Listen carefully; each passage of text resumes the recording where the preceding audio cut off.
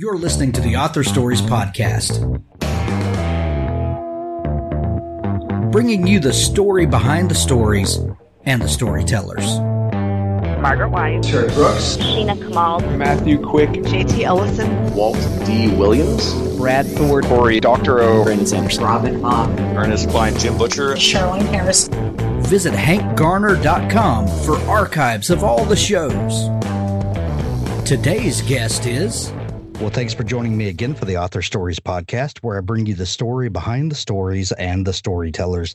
Today, I'm really excited to have Karen Brooks on the show with me today. Karen has an amazing new book. It's called The Lady Brewer of London, and it's available everywhere now. When you're hearing this, you can go grab your copy of it. And what a phenomenal piece of historical fiction that I know you guys are really going to love. Welcome to the show, Karen. Oh, thank you so much, Hank. Thank you for having me. You're so welcome. Karen, for the last 1,000 shows that we've done, we have begun each show with the same question. And that question is, what is your first memory of wanting to be a writer or storyteller? Oh, gosh. Wow, that's a hard question. Oh, I think it would have to be when I first picked up one of C.S. Lewis's books. And I think I read them out of order, and it was The Lion, the Witch, and the Wardrobe. And I remember the whole notion of being able to go into your wardrobe, and it was a pathway, a threshold into another world, was so exciting. And I'll admit something here. I actually probably spent a good part of a year when I was 8 years old in my wardrobe trying to get to Narnia. And it took me a while to understand it was, one, that wasn't going to happen. It was my imagination that was required to do the journeying. But it was also the power of words to transport you. And I think that was the moment when I understood, the power of words. And wouldn't it be wonderful to be able to do that for other people? So I think that was probably the moment. I think it was lodged very deep inside me, and it wasn't something that I actively sought to do. And I sort of fell into it in a way through other jobs, that involve writing. But the power of imagination, the power of words was very firmly lodged in my head and heart at that moment.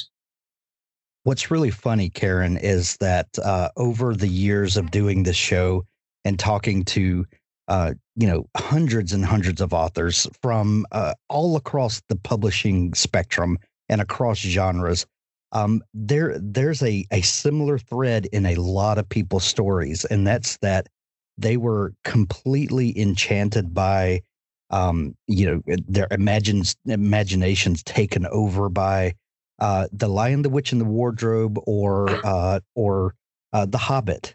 And there's something about these fantasy stories, those in particular, but fantasy stories in general, that are at the heart of so many people's personal story. Why do you think it is that these kinds of stories, and maybe these stories in particular, have such a dramatic effect on so many of us? Yeah, that's so interesting to find out too. And I've found that commonality as well. That and Enid Blyton's stories as well, Yes. which also were quite fantastical in many ways. I think it's because in childhood you believe in magic and wonder and possibility so much. One of the sad things about stumbling into the adult world is you start to, be woken to the fact that magic doesn't really exist. Though I like to believe it does, and we can create our own magic. It might be pragmatic, it might be science-based, it might be reality-based, but what's love if not something magical? What's friendship, really deep friendship, if not something magical? So I guess I still have that childhood belief in one sense, but I think it is the fantastical, the fact that you really are taken away from your everyday. And I think particularly in hard times, tough times, and they, of course, are on a spectrum, aren't they? For some young people, for some children, it might be hearing their parents argue for the first time, or being denied something that they really want, or experiencing loss and grief. For others, of course, it's much more serious things. And through stories, we're able to escape our reality. And I think we don't ever lose that. I think once that happens to you as a child, that a story captivates you and allows you to walk in someone else's shoes, to be somewhere else for a period of time in your mind, in your imagination. It's so powerful. And what's lovely, of course, is that if you're a reader as an adult, you realize that stories still do that, that's something that doesn't change. And I think it links you back to your childhood in a way, the power of stories. And I think at the moment, more than at any other time for contemporary generations who are experiencing COVID and all the terrible things that are happening because of that, so many of us have turned to the arts and reading again in ways that we probably haven't since childhood, and really appreciating the solace that it offers, the comfort and the escapism and the pleasure all over again. I was talking yesterday, Karen, to Otto Penzler, who owns a small press publisher and a mystery bookstore in New York, and one of the oldest specialty bookstores. And we were talking about the effects of COVID and all of the craziness that has been 2020.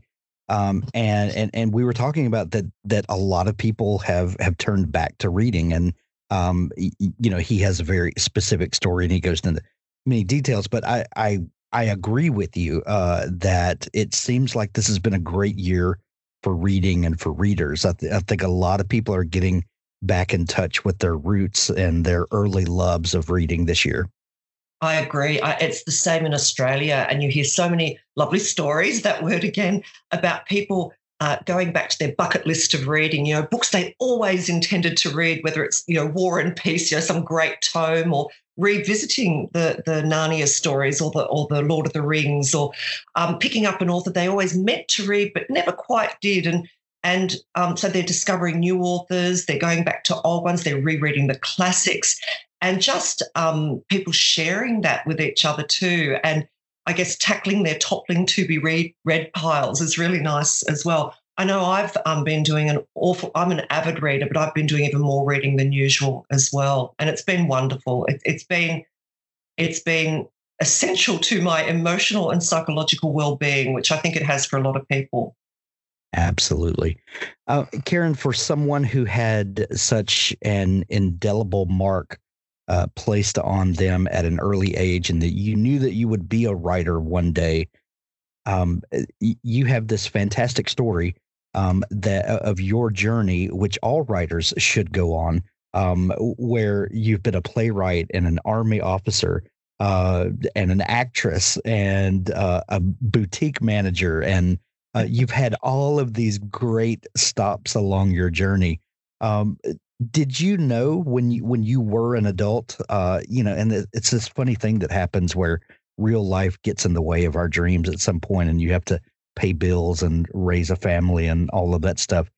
But did you know that you would come back around to writing, that this was a stop that you were going to make? Oh, I don't think I did. Having said that, though, I never really stopped writing.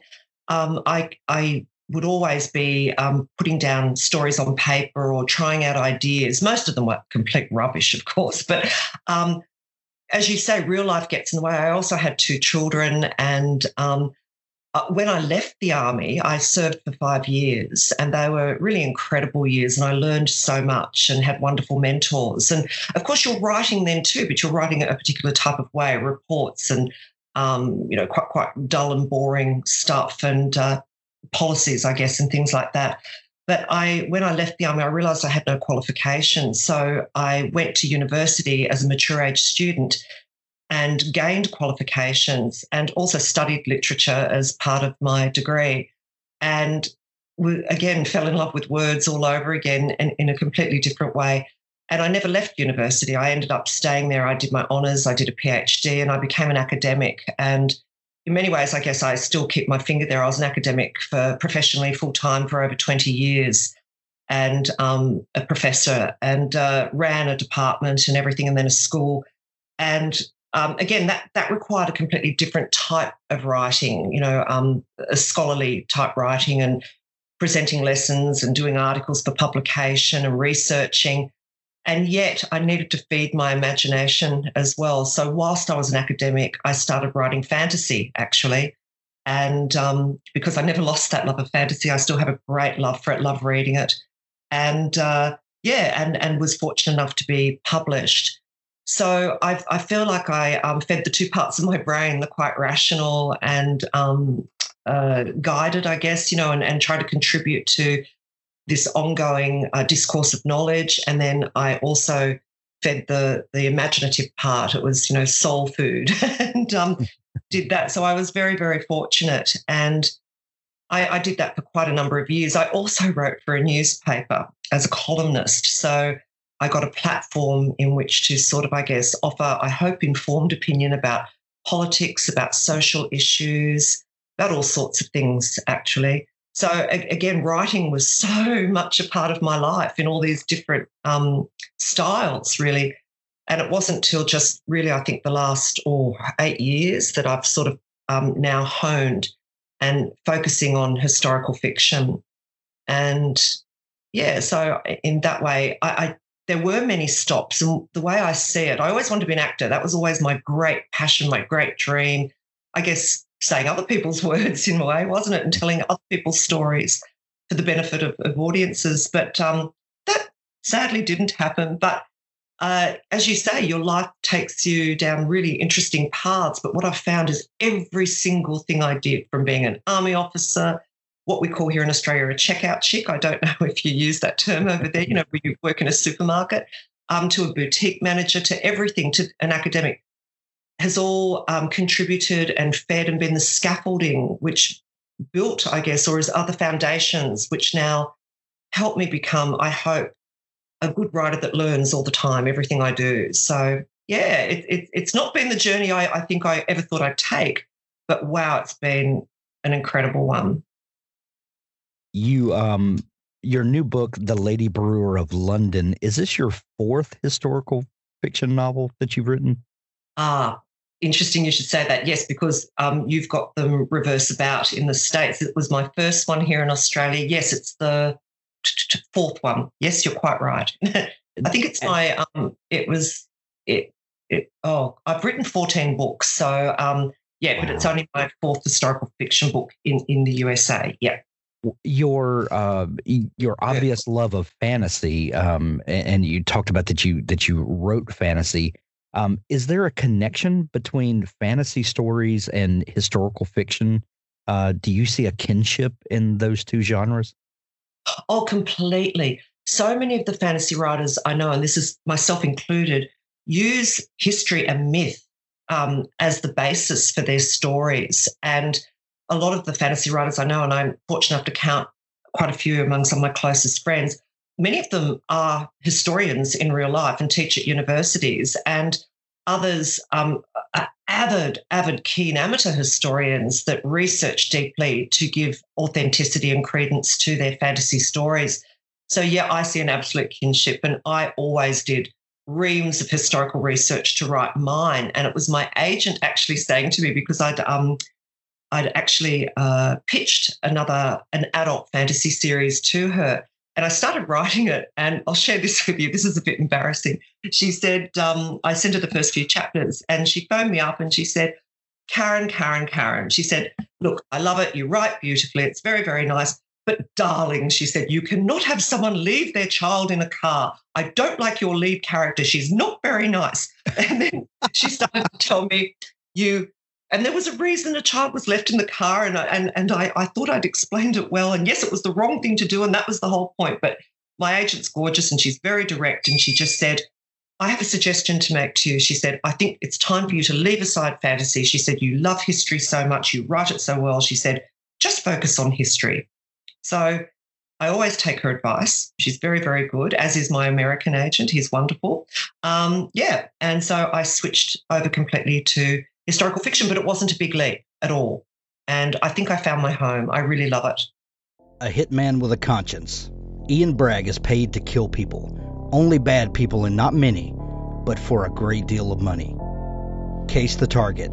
Make the hit. Move on. Until he meets the woman with sparkling green eyes who changes everything. A few pre-readers had this to say about Ian Bragg. Mark Dawson, million-selling thriller author, says a rip-roaring ride from start to breathless finish. Craig Martelle hit a home run with The Operator. The taut, lean prose and lightning fast pace make this a page-turner without sacrificing an ounce of story or depth. You'll find yourself rooting for the hitman main character as he faces the toughest decision of his career. The Operator is the start of a new thriller series I expect to see burning up bestseller lists for years to come, says A.C. Fuller, author of The Crime Beat and Alex Vane media thrillers. Suave, romantic, and lethal, Ian Bragg is everything you want in a highly paid assassin. Can't wait to ride this train, says James Blatch, self-publishing formula. It's been a long time since I fell this hard in love with a book, a very long time. Author of Women of Wine County romantic suspense Terry Wells Brown says. Grab this book from Craig Martelle, The Operator.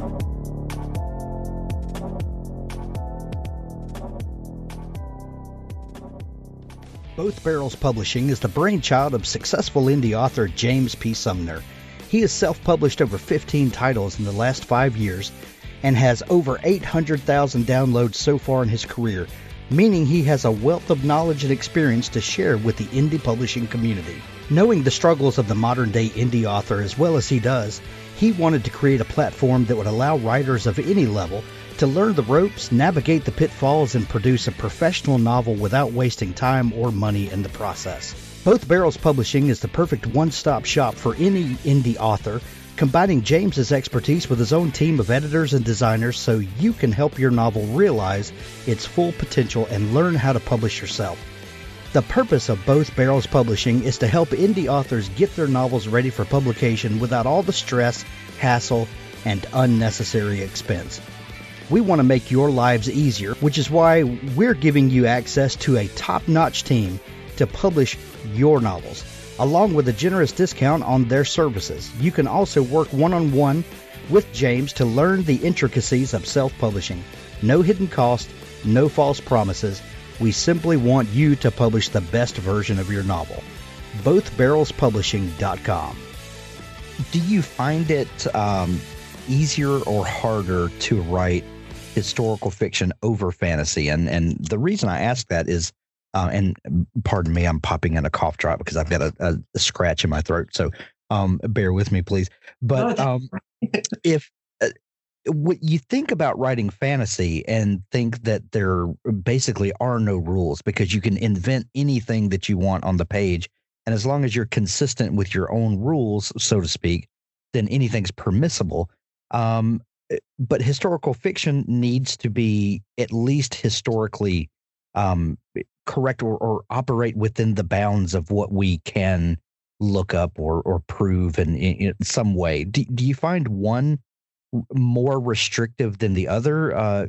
Sometimes in fantasy we can the absence of rules makes it harder. It's kind of the illustration of you put a bunch of children on the playground, and if there's no fence around it, they all kind of huddle to the middle. But when you put a fence up, they feel free to go out to the boundaries, and there's something comforting about boundaries. Do you find that true in either sense? Oh, that's a wonderful analogy. I hadn't heard that before. That's fantastic.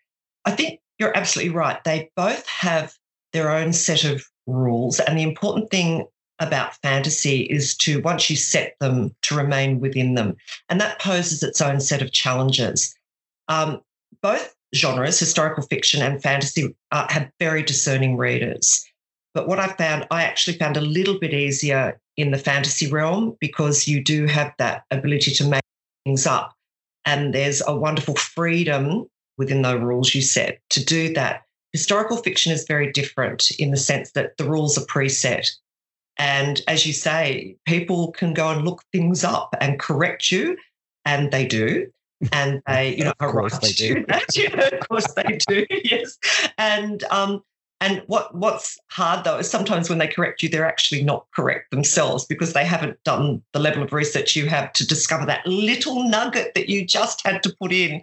That some historian, and the journalist in me always double checks my sources. So if I find some wonderful little nugget that I have to include, I go and double check to make sure that that really did happen.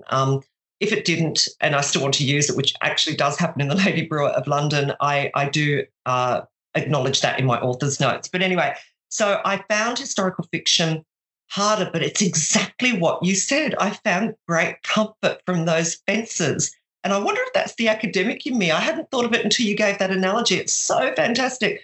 I find it easier in some ways, even though I labor and there's blood, sweat, and tears, and and I suffer these huge crises of self-doubt every time I'm writing, and then just prior to the book coming out. But yeah, I need a fence. I realise I need boundaries, and historical fiction gives me those. And I do love the research. I do. So yeah, I find it easier to write historical fiction. But when I say easier, that's with huge caveats, because it's very demanding and it's scary. And sometimes the readers are scary, but I love them to bits too, because they're so appreciative and so smart. Love it. You alluded to a situation a few minutes ago, and I want to ask you about this because the Lady Brewer of London, you said, was your first historical fiction book that you wrote and published, but here in the United States, where I am, this is a new release. And if I'm not mistaken, correct me if I'm wrong, this was published in Australia as The Brewer's Tale in 2014. Is that right? That is absolutely right. Yep. So as someone who is writing now for multiple markets, even though America and Australia, we both speak English, granted, some of our euphemisms are different, as in check out chick. We don't say check out chick. But I think it's hilarious.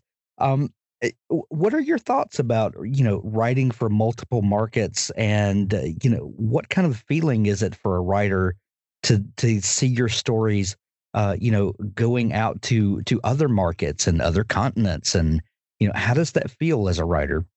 It feels fantastic. I have to tell you, it was always my dream to be published in America. So when I, scored an agent there, and then a publisher, my publisher, William Morrow, are just fantastic. I can't begin to tell you how it made me feel. It was just like Christmas for days. I was like a kid at Christmas for days. And I still get that feeling, even though I'm so far away. I have to tell you, my mother lived in America for 15 years until she died. And I used to travel there a lot. So I have a great fondness for America. It's very much a part of my heart. I have family there too. They're actually in Chicago, but my mother lived in New York, and then latterly in Henderson in Las Vegas. So, yeah, I'm very, very fond of the place. I know those regions quite well, and I traveled there for work as well. But so it was so thrilling. And what's lovely is my books do translate well, because there is a great audience there for historical fiction, and particularly the type I write, which is set in usually the United Kingdom, so either in England or Scotland, and then with reference to, parts of Europe. So your knowledge of those areas is fantastic, and your hunger for stories from the eras I write in is very strong as well, like it is here in Australia. So it's been a great transition for me, and I love the feedback from the readers that they're so discerning and they're so generous, I find. And that's been really reassuring for me, because I was nervous. I was very nervous, as well as excited about coming into your market. But you've got loads and loads of wonderful readers there. And I keep using that word, hungry for books. But as I said, it's soul food, and it's great that you are. I am one very appreciative writer, let me tell you. Well, and I can only imagine that when you're breaking into another major market like that, it sure does help to have a substantial back catalog, doesn't it? Oh, yes. And what's really interesting about the global market now too is that we can access books that aren't even available in our own country. So I know with authors I love, if their books aren't available in Australia, it's very easy for me to, go through another bookshop or something overseas and get it sent to me. And I noticed that a lot of American readers are seeking my back catalogue, even stuff that isn't published in your country yet. And that's been really lovely too. So you're right, it does help. It helps better if they're not out of print, let me tell you. but certainly, that really, really does help. Yeah. So, Karen, tell me a little bit about The Brewer's Tale / The Lady Brewer of London.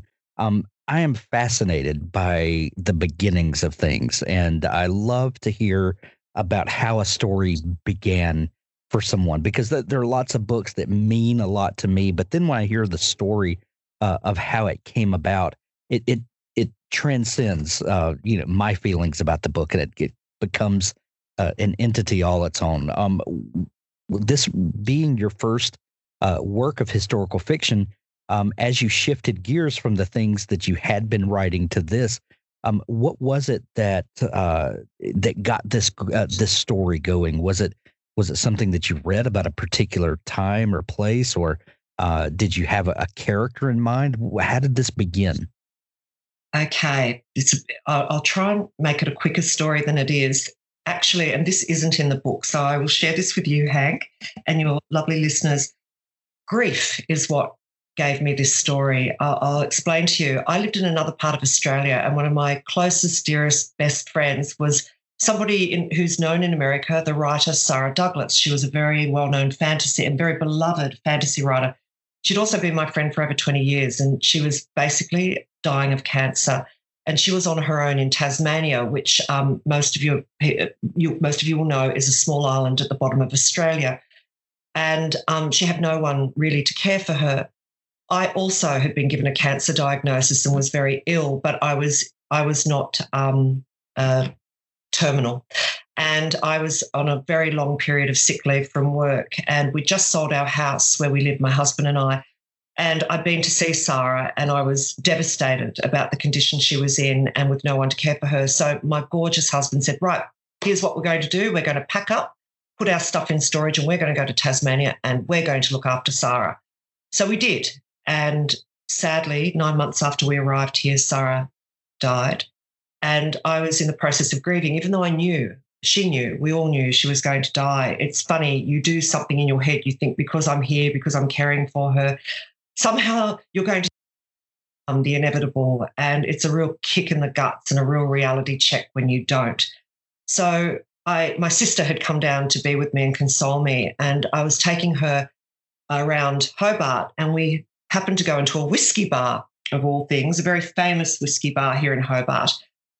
And I was listening, or I encouraged my sister to listen to the sort of the young woman who gave you a whiskey tastings and told you all about its history and everything. And I'd already done this months earlier, and it was really fantastic, but my mind was drifting. And as this young woman's talking, she had a wonderful husky voice, and I was feeling very sad. And I remember hearing her talk about it, and for some reason, it's that weird way that your brain does this. Even though she was talking about whiskey, for some reason, there were beer taps there, and I started thinking about beer. Now, I don't drink beer. I don't particularly like beer. But as she was talking about the production of whiskey, I remember saying to her, excuse me, I know this is a really out of left field question, but didn't women used to make beer? And she said, yeah, I think they did. And it was that triggered it. And as I sat there and she's listening and my sister's asking questions and progressively drinking more whiskey and getting more inebriated, I was designated driver. I didn't indulge them. Not the whole story, but the idea about a medieval female brewer jumped into my head. And when I started doing the research, and frankly, I felt like Sarah was leaning over my shoulder. She was an historian by profession who became a full-time fantasy writer, and I really felt her presence. And I'm not normally a great believer in that sort of thing, except, again, a type of magic happened. And I began researching, and it just so happened my husband was an avid home brewer, and he'd been in the field of psychiatry for over 25 years and was quite burned out. And while we decided we'd stay in Tasmania and got all our stuff out of storage and made a formal move to the state, and he was looking for a job to do, something to, I guess, change direction with his life. And he became my research assistant. And he loved doing all the research and guiding me to talk to brewers, to, I guess, helping me with the beer tastings and asking all the questions. And he was just a fantastic research assistant, but I loved all the research and got right into it. Anyway, as a consequence, when I told my agent about my idea for the book, she loved it. So, yeah, this idea about a medieval woman called Annika Sheldrake, who, when her father dies at sea, she's left to support the family on her own. And whilst offers are made to assist her, she through, whether it's marriage or another type of work or whatever, she rejects these and she turns to what was her mother's family's trade. And using her mother's recipes for ale making, it was called ale back then, she embarks on her own business. And she is given a bit of leeway initially by a lord, and she ends up being really, really successful. But of course, there are other people making ale, men in religious houses, and they don't like what she's doing, how she's interfering with their profits. So a series of events happen to undermine her, tragedy strikes, and she's forced to set out again, and she ends up in London, basically. And so the second part of the story takes us there, and it's what happens to her and her wonderful brewing and all her highs and lows and triumphs and failures. So it's quite epic in a way. And so it's based on the reality of medieval women and what happened to these women who engaged or dared to trade or be in business, and I guess come up against the patriarchy or men. Yeah, so that's the basis of the story. Of course, it's got a great romance in it. It's got fantastic friendships. It's got some very dark moments, but none are gratuitous. They're all based on things that would have happened to women in that era. But in the real world, in the meantime, I said my husband was looking for something to do, and he enjoyed, I kept listening to him. He loves people, and he thought maybe I should go into hospitality. Oh, I know what I'll do. I'll also set up like a little, little brew house, and I'll make beer as well as, coffee and food and all that sort of stuff. And I kept watching him and listening to him. And one day we were out walking our dogs, and I said to him, darling, why are you even bothering with the coffee part? Why don't you just brew? Why don't you open a brewery? Because, of course, like in America, craft brewing is becoming, it's huge now. Sure. This is talking 7-8 years ago now. And he looked at me and he said, are you for real? And I said, yeah, I'm for real. I'm for real. Let's just do it. So he did. And now he's actually, I can say this about him, I can boast about him, can't I? He's a Absolutely. very, very successful craft brewer. We have a very small brewery, but he also has segued into distilling. And our son, our eldest child, our son Adam, is our distiller. So we produce these wonderful spirits and beers. I still don't drink the beers, but apparently I have a very good palate. So I do taste them and offer feedback. But it's usually very, very positive because he makes such good beers. So all because of the Brewer's Tale / the Lady Brewer of London, we have a new life. We live in a wonderful state, surrounded by fantastic people, very supportive people, and that has not been more evident than through COVID. A great community and very appreciative craft beer drinkers and spirit drinkers. And yes, all because of that wonderful, wonderful book and my very much missed beloved friend, Sarah Douglas. That is one of the best stories I've ever heard. I love that so much, Karen. That is amazing. Yeah, I get emotional actually telling it still all these years later. Yeah. As you should. That's fantastic. Of all of the historical fiction that I've read, we get to see the lives and machinations of several different British monarchs, especially, and see what life was like under their rule and reign, and what society was like. I've never encountered many stories during the reign of Henry IV, though. And it's very interesting. What was it about this monarch that had you land during his reign, and how did you go about learning about him and about the time of his kingdom? Oh, great question. I haven't been asked that one before. That's such a doozy. Is that an expression you use there? A doozy? Yes. Good.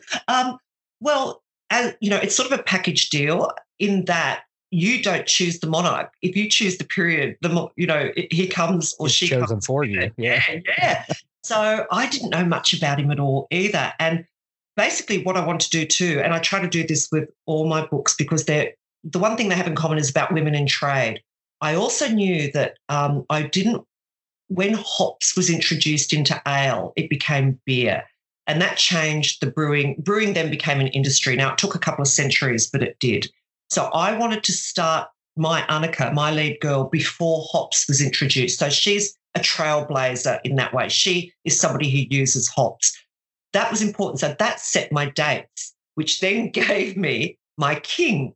And as you say, not much is known about Henry IV, Henry Bolingbroke, he was also known as, and he was an amazing guy.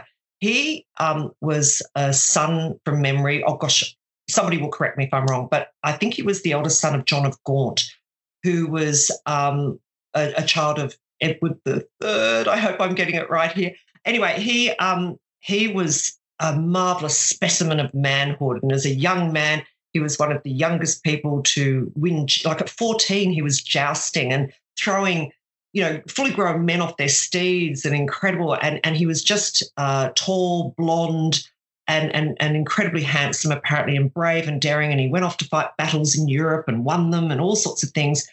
And basically his cousin, Richard II, who was, it depends which version of history you read, but was a bit of a tyrant and mishandled things and threw temper tantrums and really upset the commoners, the masses.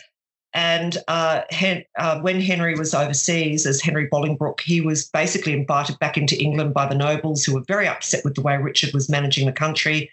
And he invaded and he imprisoned Richard and he took over the throne. So it was a bit of an ignominious beginning, to overthrow a king who was your cousin as well and take the throne. And you'd think it would all be wonderful because this great hero comes into the country and seizes it and everybody's happy, happy, happy, except, of course, they weren't, because in typical political fashion, and gosh, you guys are seeing it all now, and we see it here too with our own politics, there are always people who were happy with the incumbent and don't want the new person. So he actually took a poison chalice. And his reign from the beginning was really difficult, and there were assassination attempts and all sorts of things. So he's quite a fascinating character. But I read the best biography I read was called, The Fears of Henry IV? It's in the author's notes anyway. And it's by Ian Mortimer, who's a fantastic historian and scholar and writes beautifully. It's like reading a novel. And that was fascinating. So even in that title, it implies that even though he got what he always wanted, the throne of England, he didn't sit in it comfortably, and his reign was always under threat. And he became very ill too in middle age. And during the time that Annika is brewing and in the story, he is quite ill. And again, it was a couple of those nuggets of information that you find that, for example, he falls into a coma for real at one stage in his reign. And gosh, was I able to use that to I hope, good form in the book. It becomes a very important plot device. So, yeah, I learned heaps about him, Hank, and I didn't know anything really about him before I started writing. And that's the lovely thing about historical fiction too, because you do learn about the I'm always learning. And, that's I love that part too. Yeah. I think that's one of my favorite things about historical fiction is that because I had some really poor history teachers in school and I had some very fantastic ones. And the difference in those two are the people that can take history and storyfy it, if you will, and make me feel like I've experienced this thing. And the other people that just want to hand you rote facts for you for you to regurgitate on a test, and it doesn't feel like you've lived it. And that's one thing that I love about historical fiction is that I can see how this affects people and how their lives are changed throughout historical events. And the Lady Brewer of London did that for me. It completely transported me to medieval England, and I love it. So thank you for that. Oh, thank you. What a lovely thing to say. It's my pleasure. I have to tell you, the whole time you were talking then, I was nodding like one of those little dogs that sit on, on the dashboard in cars. I'm just nodding away with you. You are so right. And I think that that's the mistake that has been made with not just history, but a few subjects, but particularly history, because it does lend itself to dates and wars and when politicians ruled or kings and queens ruled. I mean, really, who cares? It's the stories in between. It's the That's right. lived everyday lives of people and the magical, see, this is magic, the fantastic stories that can be told. Like, I love learning what they ate, how they felt, you know, the trauma, the joys, all those things. And then you remember the dates, and then you remember who the monarch was, you know. And you're so right. I had some wonderful history teachers and some really crap ones as well. And I didn't really like this period of history until I started to teach it back to myself. And my teachers became other fantastic writers who made it so accessible and so meaningful to me. And I'm so grateful to them for that. But it was ancient history that I loved in school because I had the most magnificent teacher. And I felt like I was reading some tabloid paper when I'd go into the classroom. Right. All the naughty bits about the Caesars and the poisonings and the beheadings and the affairs. So that, you know, the lustiness and the brutality. And of course, as a teenager, that's what you remember. And I remembered the dates then as well, you know. So you were so right, Hank. You were so right. And I think that is incumbent upon historical fiction writers to make it, yes, accurate, but also, gosh, we're in the job of telling stories. And if we can't entertain you, we can't take you along with us on that ride and squeeze your heart and have you gritting your teeth and having you shocked and horrified and appalled at what happened in the past, but also championing the characters, then we have failed, you know. So, yeah. That's right. Well, the new book is called The Lady Brewer of London, and it is now available in the United States for the first time. And I know people are going to love this book as much as I did. Karen, we've put links to it in the show notes of this episode to make it easy for people to find. Kindle edition and paperback. I have to ask you, is there the possibility of an audiobook in the future? Yes, I think there is. There is one of The Brewer's Tale. But I believe that the Lady Brewer of London is being done as an audio as well. Yeah, I'm not 100% sure on that. But the Brewer's Tale, which is the same book, except for your spellings are Americanized in the Lady Brewer of London, is available. And I can't remember who it was that did the audio, but she did a wonderful job. Hannah Norris did the audio. I looked it up on Audible as you were talking. Because I didn't even think to look for it under the other title. So that's fantastic. It's available at Audible already as The Brewer's Tale.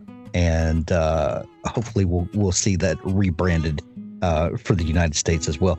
Karen, this has been so much fun talking. I love everything that you're doing. And I know that you have a fantastic website. Tell people where they can find you online if they want to dig into all the amazing stuff that you're doing. Oh, sure. It's KarenRBrooks.com. Very easy because I had to put the R in, which is my middle name, because Karen Brooks is a very ordinary name. So I had to distinguish myself with the R. Yeah, KarenRBrooks.com. Thank you, Hank. Excellent. And we'll send people to see you and to pick up the new book. Karen, thank you so much for taking time to come on the show. Oh, thank you. It's been my absolute pleasure. And can I just say an absolute heartfelt thanks, and my wishes for, you all to be safe and well. And we're thinking of you all here in Australia. You're very much in our hearts and minds at the moment. Thank you very much, Karen. On an isolated human planet called Phoenix, outside the Galactic Gate Network, a royal empire teeters on the brink of revolution. The new emperor is weak, the old guard seeks power, and a hidden slave cabal manipulates the great and small houses alike. None of this concerns Simeon Brezhnev, newly appointed steward to one of the most powerful heiresses on the planet.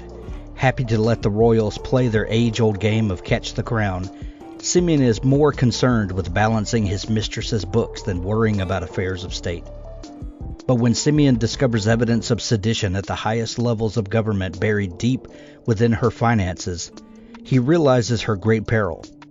Though a slave, he finds himself trapped in political intrigue, desperate to protect his mistress from the royals who would see her dead and the slave rebels who would make her their pawn.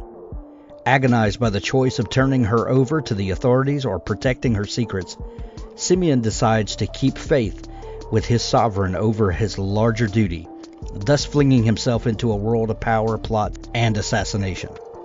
If he fails, they both die, and with them the chance at freedom for Simeon's enslaved race.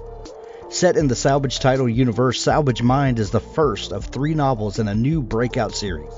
Available in ebook format and paperback, grab your copy today.